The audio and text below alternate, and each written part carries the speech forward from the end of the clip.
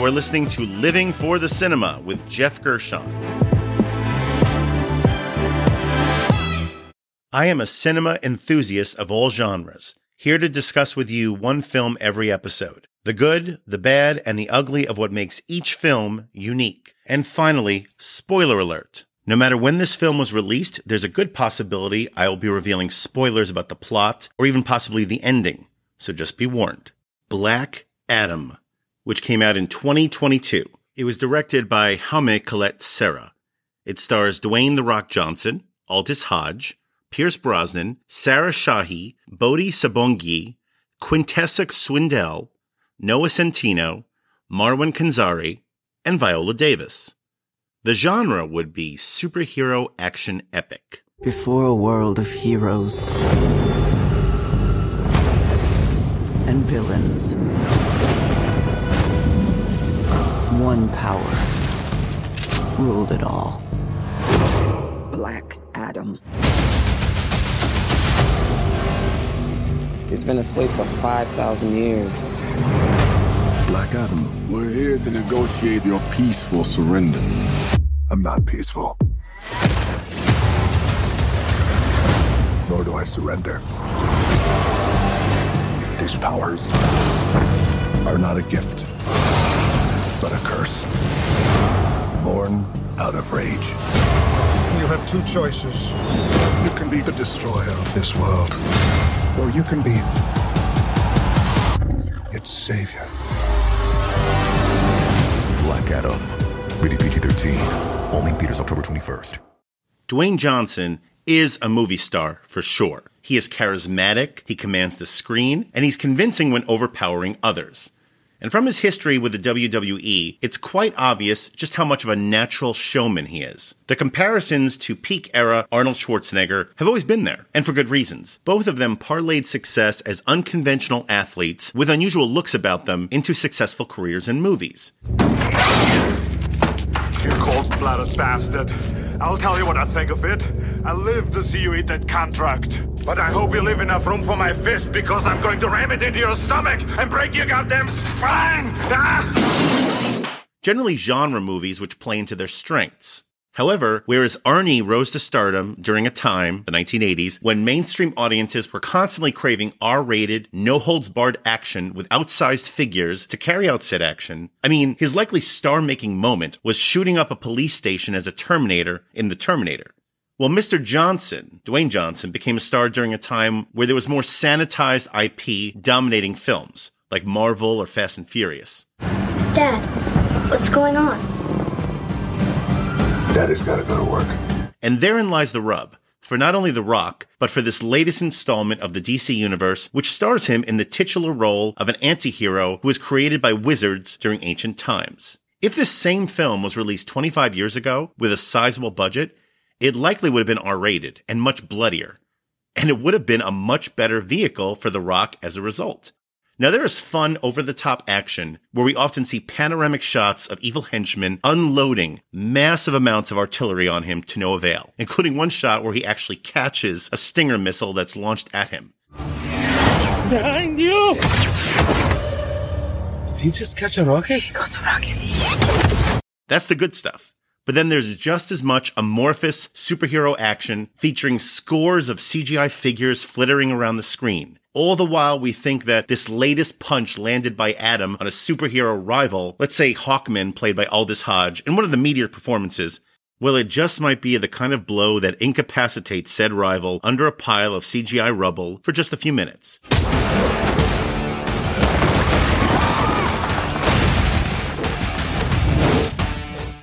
Well, that's the action that's meh.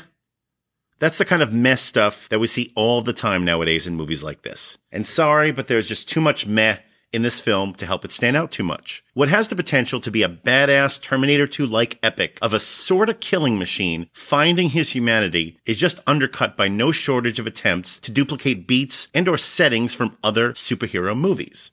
It feels like there's stuff here lifted from X-Men, Black Panther, Wonder Woman, Spider-Man, Aquaman, etc.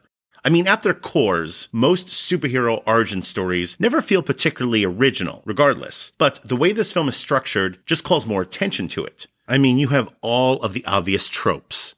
The plucky kid sidekick riding a skateboard. The wise older mentor whose loss helps kick off the third act. The overweight comic relief character who's clumsy whenever the screenplay needs him to be. And of course, villainous drone-like creatures overrunning things in the third act just to serve as cannon fodder for our good guys to keep the human body count more reasonable to preserve that PG-13 rating.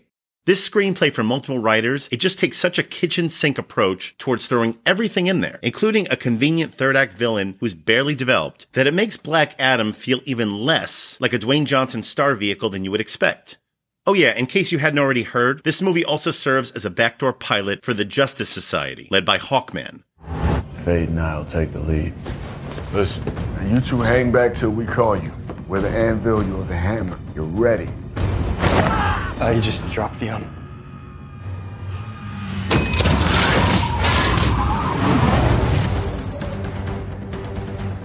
Be prepared. Which is not to say that all these elements are poorly executed, or are played by less capable actors, because they're not for the most part. I kind of liked the kid played by Bodhi Sabongyi, and I even more so liked the mentor, who is of course Dr. Fate, played by the irreplaceable Pierce Brosnan. He just always brings charm and gravitas to characters like this. My vision has shown me the world in flames. The battle you're meant to fight is upon us. Heroes don't kill people. Well, I do. Here we go. And the Cairo-like setting is also pretty cool too. In this case, almost all of the story takes place in the fictional Middle Eastern city of Kahndaq, which has a fun, lived-in vertical feel to it thanks to production designer Tom Meyer. Speaking of which, on a technical level, this film generally looks quite good, including the CGI and green screen, even though there is often an excess of it. The rendering of the flying effects also look unusually good for this genre, and there's at least one shot that kind of blew me away, which is how convincing it was. Black Adam floating up there next to a massive concrete statue of his ancient self in the middle of Kahndaq. Yeah, it's a hero shot for sure, and it really nails something that is often hard to come by in the superhero genre. A sense of scale. And that brings us to the categories. The first category would be the best needle drop. This is the best song cue or piece of score used throughout the runtime of the film, because music is essential to film. And wow, I love the score from Lorne Balfe, including a rousing theme for Black Adam, which kind of reminds me of Queen's theme for Flash Gordon. He's for every one of us. Stand for every one of us. He's saving the body and every man, every child, Flash. Yeah, but just a little bit less bombastic. It's basically a fast-paced march driven by strings, guitar, and cheesy vocals. We hear it during a few key action sequences, and of course in its full glory during the initial closing credits. I have just been playing this again and again since seeing the movie. It's basically called Black Adam's theme. Just fun, fist-pumping music, which might be the catchiest hero theme since Wonder Woman's battle cry music was first introduced to us more than 6 years ago. Definitely one of this film's highlights.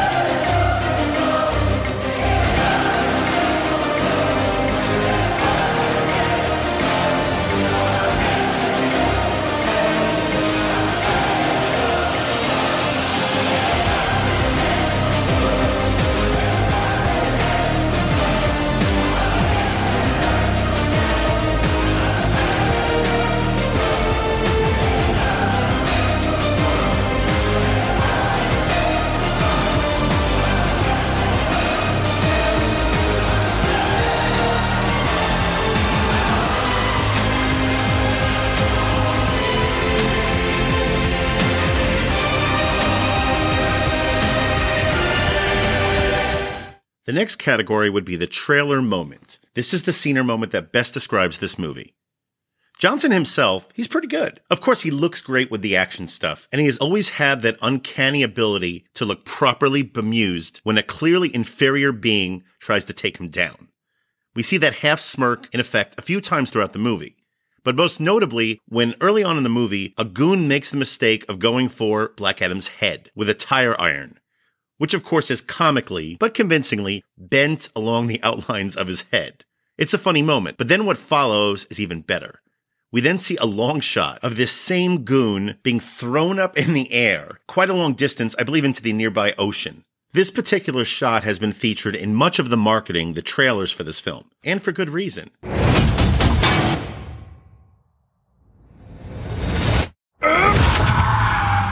It's exactly the sort of absurd image that we come to see superhero movies for. And now I'm going to combine the last two categories. That would be wasted talent, the most underutilized talent involved with the film, and the MVP, the person or people who are most responsible for the success of this film. This is a genuine first for this podcast, since I'm apparently combining two particular categories that should be contradicting each other. But in this case, they don't. That's what's so unusual.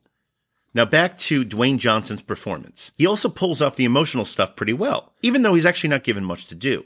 I told you, stop killing people. They look alive to me. Because I saved them. Well, that's why I waited until you were there. I got the information I needed. No one died. I did it your way. He does have a point. I know it got lost in all the confusion, but we still have some issues to settle here. There are only heroes and there are villains. You think yourself a hero, but you would let these criminals go free. Heroes don't kill people. Well, I do. Honestly, I would not be surprised if the amount of dialogue he actually has here is dwarfed by at least a half dozen other characters. Beyond that, I doubt he even gets the most screen time, in a film called Black Adam no less. And that brings me back to one of my main gripes with this film. After being raised for more than a generation on vehicles focusing on Arnold, like Commando, one of my favorite movies, or Sly Stallone with Cobra. This is where the law stops, and I start. Sucker.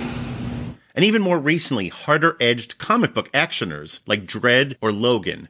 This film just feels like it's building towards a no-holds-barred berserker rage burly brawl where we just watch Adam unleashed on a surrounding gang of bad guys. There is a sequence kind of along those lines early on in the movie when he is first released from his tomb where he takes down several machine gun-wielding mercs. But that sequence never really focuses on him, and it keeps cutting to other side characters. Bloody or not, we have seen this type of sequence even pulled off well in PG-13 movies. Good examples include that bone-crunching warehouse sequence with Batman in BVS, or our introduction to the Iron Man in the Iron Man suit in the movie Iron Man.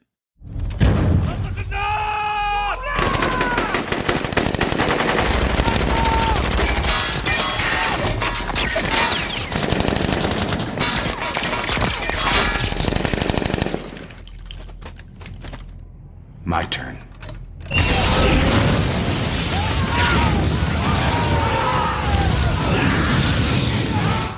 But here it just feels not only sanitized, but stretched thin, because we also have to keep cutting to the Justice Society folks who are gearing up. What we basically have here is an action blockbuster designed to be a balls-out vehicle for its larger-than-life star, which keeps taking us away from that star. Soaking in the presence of The Rock is both the highlight of this film while also illustrating its biggest shortcoming. And for that reason, Dwayne Johnson meets the criteria for both wasted talent and MVP. My rating for Black Adam is 2.5 stars out of 5. Yeah, this was a tough one to rate, as I certainly enjoyed chunks of this film, but it just slightly misses the mark overall. And even though I consider myself to be more of a fan of DC properties adapted to film, and the films just often have more distinctive flavors to them, well, that's just not the case here, as this film is more generic. And it pains me to acknowledge this, but this is likely one of their weaker recent films. It's certainly in the bottom half, and probably the weakest DC film since 2017's Suicide Squad. Which is a film I don't hate, and I don't hate this one either, just neither of them happened to cross the finish line. And if you're looking to watch Black Adam, it's currently playing in theaters. And that ends another mighty review. Look it up. Trust me. Special shout out to my lovely wife Marlene Gershon for producing this podcast, and to my lovely daughter Ella Gershon for assisting in the editing. Please like, subscribe, and share the Living for the Cinema podcast, and follow and like us on Facebook, Instagram, and Letterboxd. And join us next time for another review from Living for the Cinema.